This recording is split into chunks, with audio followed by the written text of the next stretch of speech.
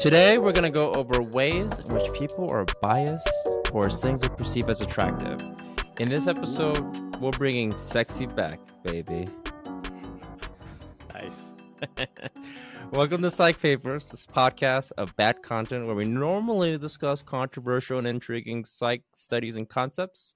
If you're a regular or checking us out for the first time, just know that usually my co-host, Chris Cole, PhD in psychology, is usually the one in the driver's seat. Say hi, Chris. Hello. And I'm just his friend, Joseph Taharan, and normally I'm the one doing the reacting. However, today we're switching things up a bit in what I would like to call a reverse Psych Papers. Psych! Freaky Friday. It's me. Where I'm going to go over some concepts in human-computer interaction, or HCI. And if you're not familiar with HCI is a field of study that's basically in the intersection of computer science, design, psychology, and a bunch of other fields. So yeah, HCI I've learned is definitely like a new field. Like when I tell anybody about that, they're like, "What is that?" And I'm like, human-computer interaction, and then I'm like, and then they're always like, "That doesn't help." What is that? Describe it. That's even more. Like, yeah, okay, yeah. It's even less descriptive when you actually spell it out. Yeah. But yeah, it's a study of people on the interact with computer interfaces, basically, or technology interfaces. What kind of jobs do people with HCI degrees get? So they usually work in tech. They will usually work for like places like Lyft. They'll do the interfaces for Lyft, the UX and UI for Lyft, Uber, all these tech places. So yeah, if you're ever wondering, if you look at your phone, you're like, man, this design sucks. A designer did that, but a product manager ruined it. Yo, we could do a whole episode on PMs. That's gonna be roll. Yeah, it's just the psychology of product managers. Yeah. First of all, they're fucking lazy as shit. Second of all, they don't know shit about the product. First of all, if you wanted that research, you should have brought that up when I proposed the research study. Why you're ignoring bringing all that up my now notes? after I've already collected all the data? Okay. Oh, we should have considered this. Like we did. We did consider it. You completely ignored it. You signed off on this anyway 3 months ago. So in addition to being Chris's friend, I have a master's in HCI. And I'm also a designer for tech products in my day job. So expect things to be a little different this time around. So I want to start this episode by saying, in addition to fuck product managers, fuck developers. The other day, I had a developer tell me that all we do is make things pretty. Now, this was a heated conversation. It didn't even involve me. But him saying that phrase really set me off.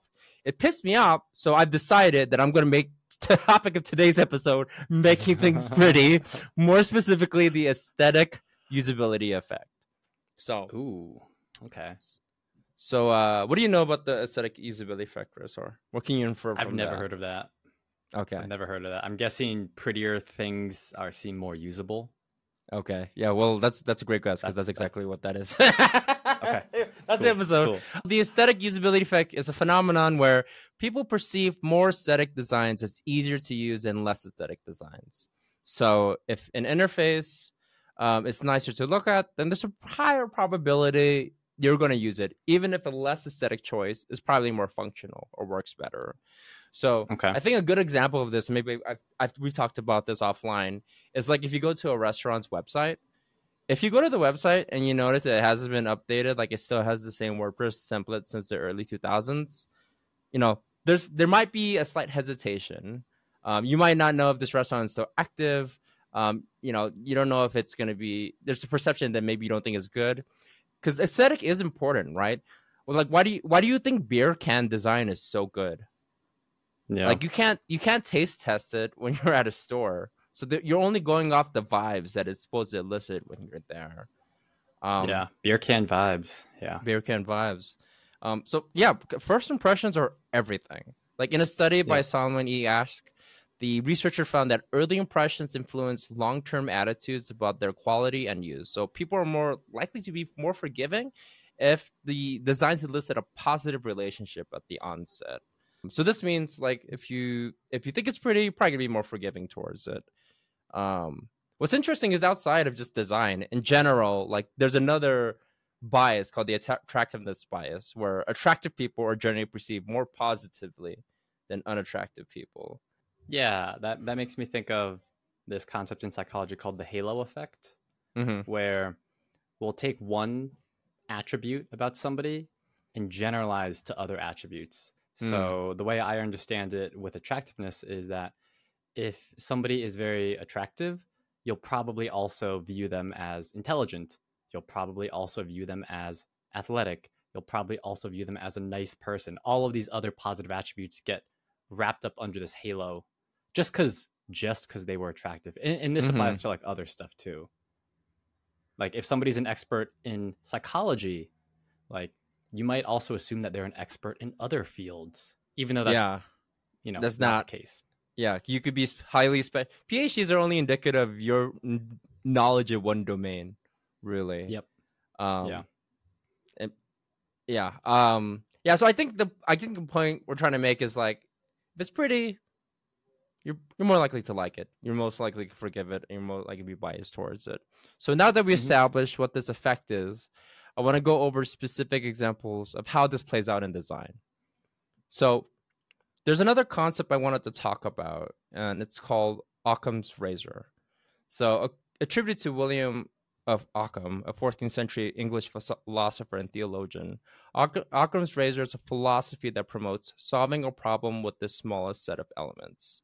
So as it relates to design, it asserts simple over complex designs. More specifically, the more unnecessary elements exist in a design, it decreases the design's efficiency and may create more problems. So this doesn't mean like delete as much as possible, but be intentional about all the relevant functional elements in the design. Okay, so I'm going to demonstrate an example of Occam's razor in effect. So I'm going to show a couple examples of search engines.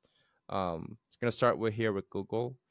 So Chris, and we're maybe all familiar with the Google search engine like default homepage, but like what like if you had to perform an action, what is the first thing you'll probably do?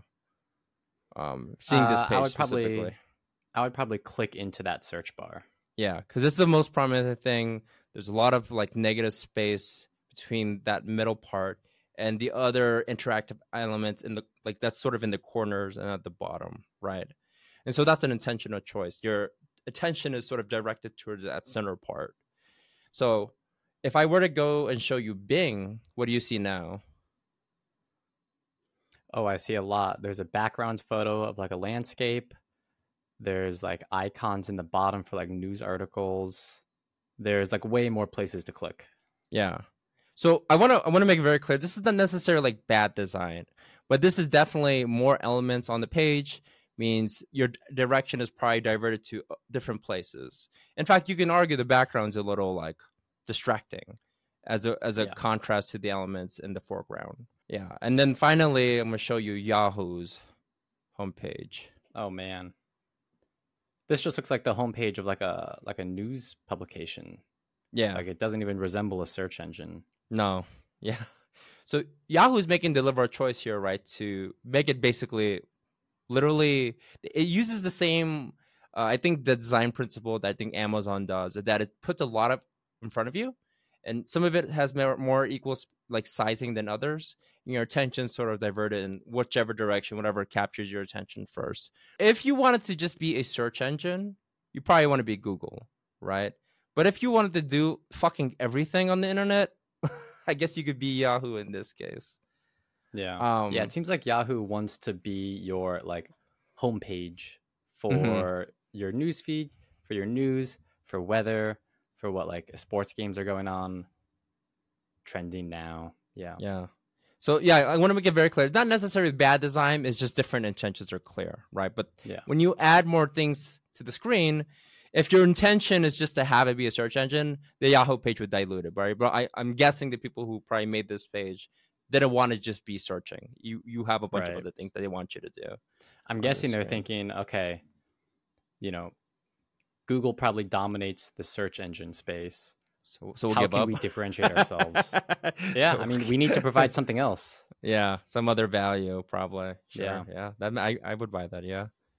So using sort of this philosophy, there is a design concept called signal to noise ratio. And so similarly, the signal to noise ratio is basically the ratio of relevant to irrelevant information in a display. So the signal is the form information takes. So this could be like a paragraph or text or even a bar graph, right? This is just information distilled into like an artifact. Noise is the extraneous information that's added to it. The goal here is to maximize the signal and minimize noise, producing a high signal to noise ratio. So what's like an example of noise? Well, let me show you. So what I'm about to show you. So this is this is a case study I've done a while back, but this is during the pandemic time, back when Chris and I used to live in Illinois. But this is the Illinois Department of Employment Security website. And so during the pandemic, as you can recall, a lot of people were like getting real fucked up because unemployment was through the roof. But like any other government website you may be familiar with that hasn't been updated in a long time, it's terrible. It's pretty bad because it's not so much like the aesthetic, but it's more about the density of information that's provided here, right? Would you say? Yeah, there's a ton of text. Yeah. So if I just got unemployed because of COVID,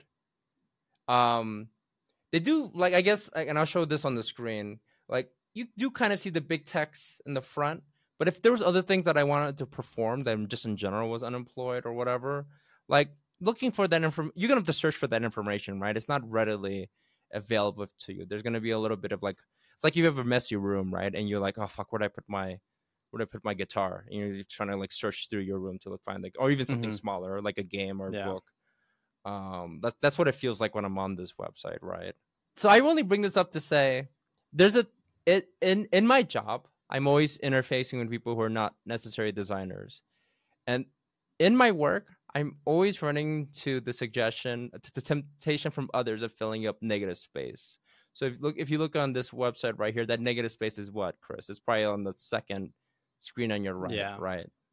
Yeah. There's like a tension, or there's like people don't know what to do with that space, or if they should be filling it, right? But if I were to fill that space with even more stuff, then that would just like increase the signal to noise ratio, or even be even more noisy, right? If I were to fill up that space, even if it. So I'm going to illustrate an example here of something I've designed somewhere. This is called Voma. This was a volunteer application I did for my good friends at Code for Chicago. We spent many years working on this, actually. So this was actually one of the final screens that we designed. And what you see right here is basically a project page, I want to say. On the left-hand side, a side menu, a top menu, and in the middle of that, would you say like radio buttons, right, that you can select. Basically, there's a section, and there's a sub-navigation overview, recruitment, project info, right?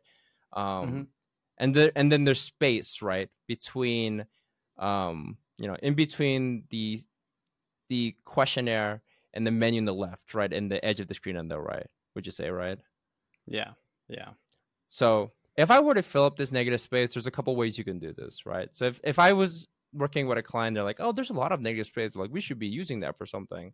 Like I could fill up the screen, right? So I basically stretch that middle part to the edges, so that way you don't have that space anymore. But the trade-off of that is, like let's say if you have content or things you have to read in the middle. So here I have this lorem ipsum text. Most people can only read, and there's like conflicting studies about us too, so I don't want to put a specific number, but 60 to 100 characters per line, probably the most optimal reading length. This is probably more than that, right? So it gets a little harder to read.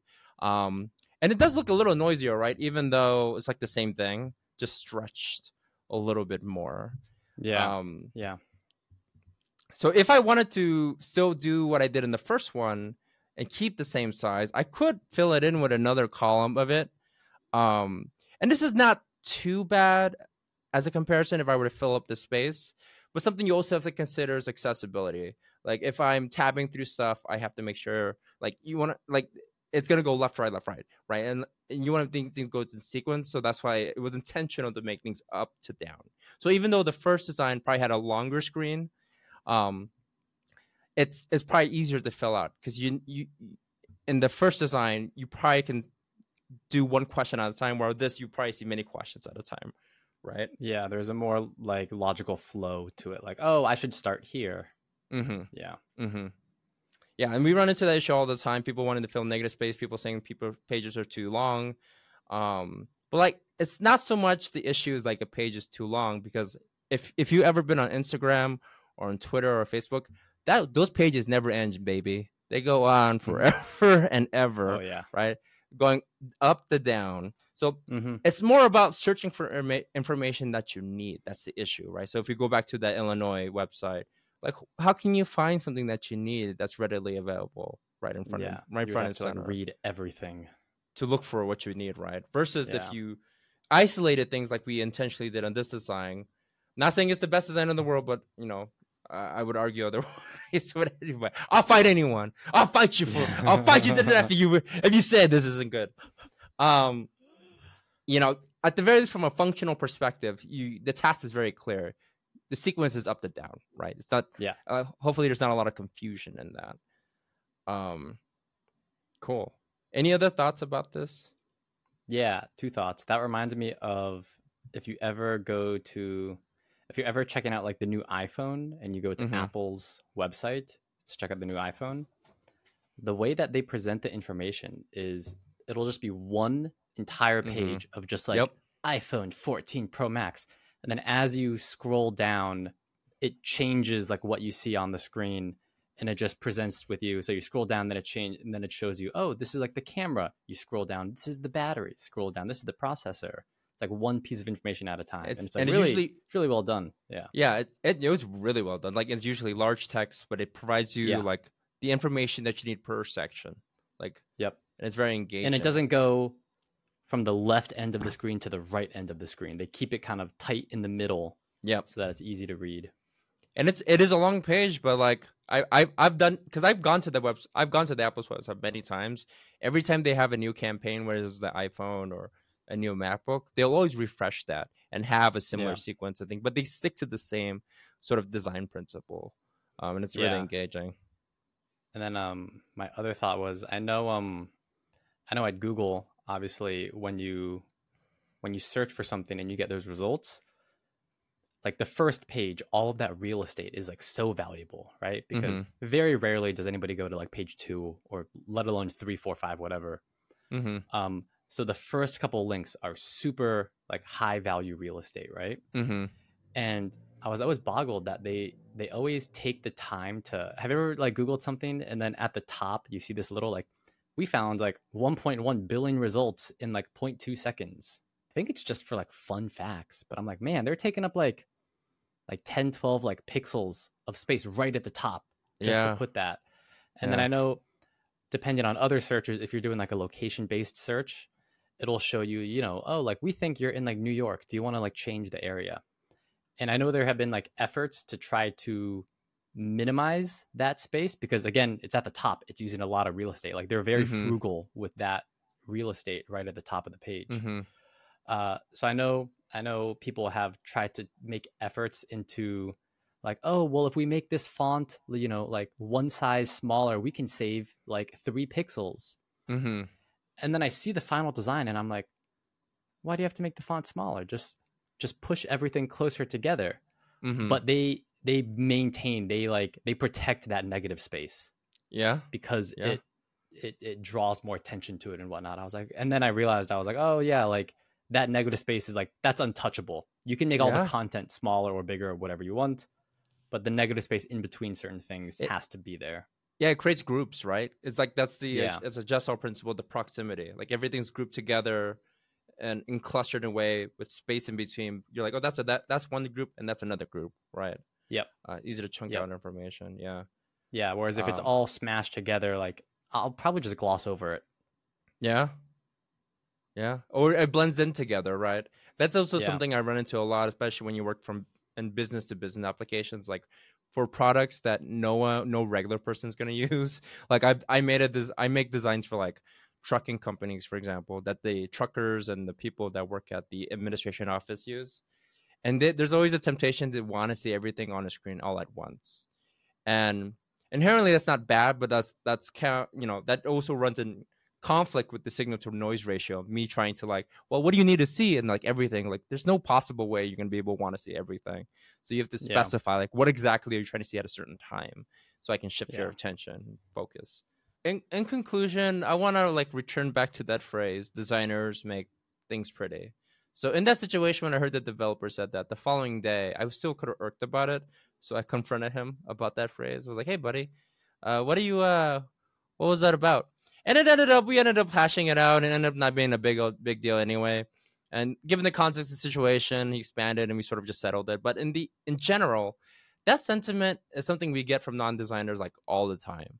That and I think researchers probably get that too. It's like a reduction, like, oh, anyone can probably do that, do that skills. Like to a certain extent, that's true. Like if you learn the set of skills that I have, like I wouldn't doubt you could probably. And in design in general, design is basically a bunch of patterns, right? That we sort of pick up over time. We see design in everything that we do, whether that's on the screen or in billboards or everywhere, right? And if at one point you made something that probably had in Photoshop that could be considered a design, right? But design is just like based on human psychology and identifying those patterns. In a certain extent, we are designers, right? So, but hopefully in this episode, I hope I made it clear, like design isn't random. It should be intentional in the way that you're leveraging it. Like, yeah, it's pretty, but it is the behaviors we understand that make it look pretty. It's not just because it happens. Yeah. So it sounds like what your coworker said really didn't get under your skin at all, and you were like totally fine with it. You were just like, I'm gonna just do a whole fucking episode about you now, bitch. Like, yeah, it's fine though. Yeah. TLDR, fuck you. The one point I want to make: so aesthetic is a huge component of what we do, but how we get there is based on research and understanding how people process information, right? Mm-hmm. So I think one of my takeaways is just the importance of negative space. And people don't think about that. And also, I think also when people are working on their own design, when you have a product, let's say you're one of those Illinois Department of Employment Services. Let's say you're one of those employees working on that site. You've seen that homepage so much. So you can much more easily visualize the different chunks and the categories of information in your head. You don't know what it's like for someone new to seeing it for the first time, visit your website. Yeah. But when you see it, you're like, oh yeah, well, this is where you apply for unemployment. This is where you get more information. This is where you find like the addresses. And it's so easy for you. So it's very easy to think like, oh yeah, like let's just add on more information because I already have a mental model in my head of this. Yeah. So to me, it's very easy to interpret. It's hard to put yourself in the eyes of someone that's never seen it before. Yeah. That's why UX research is so important.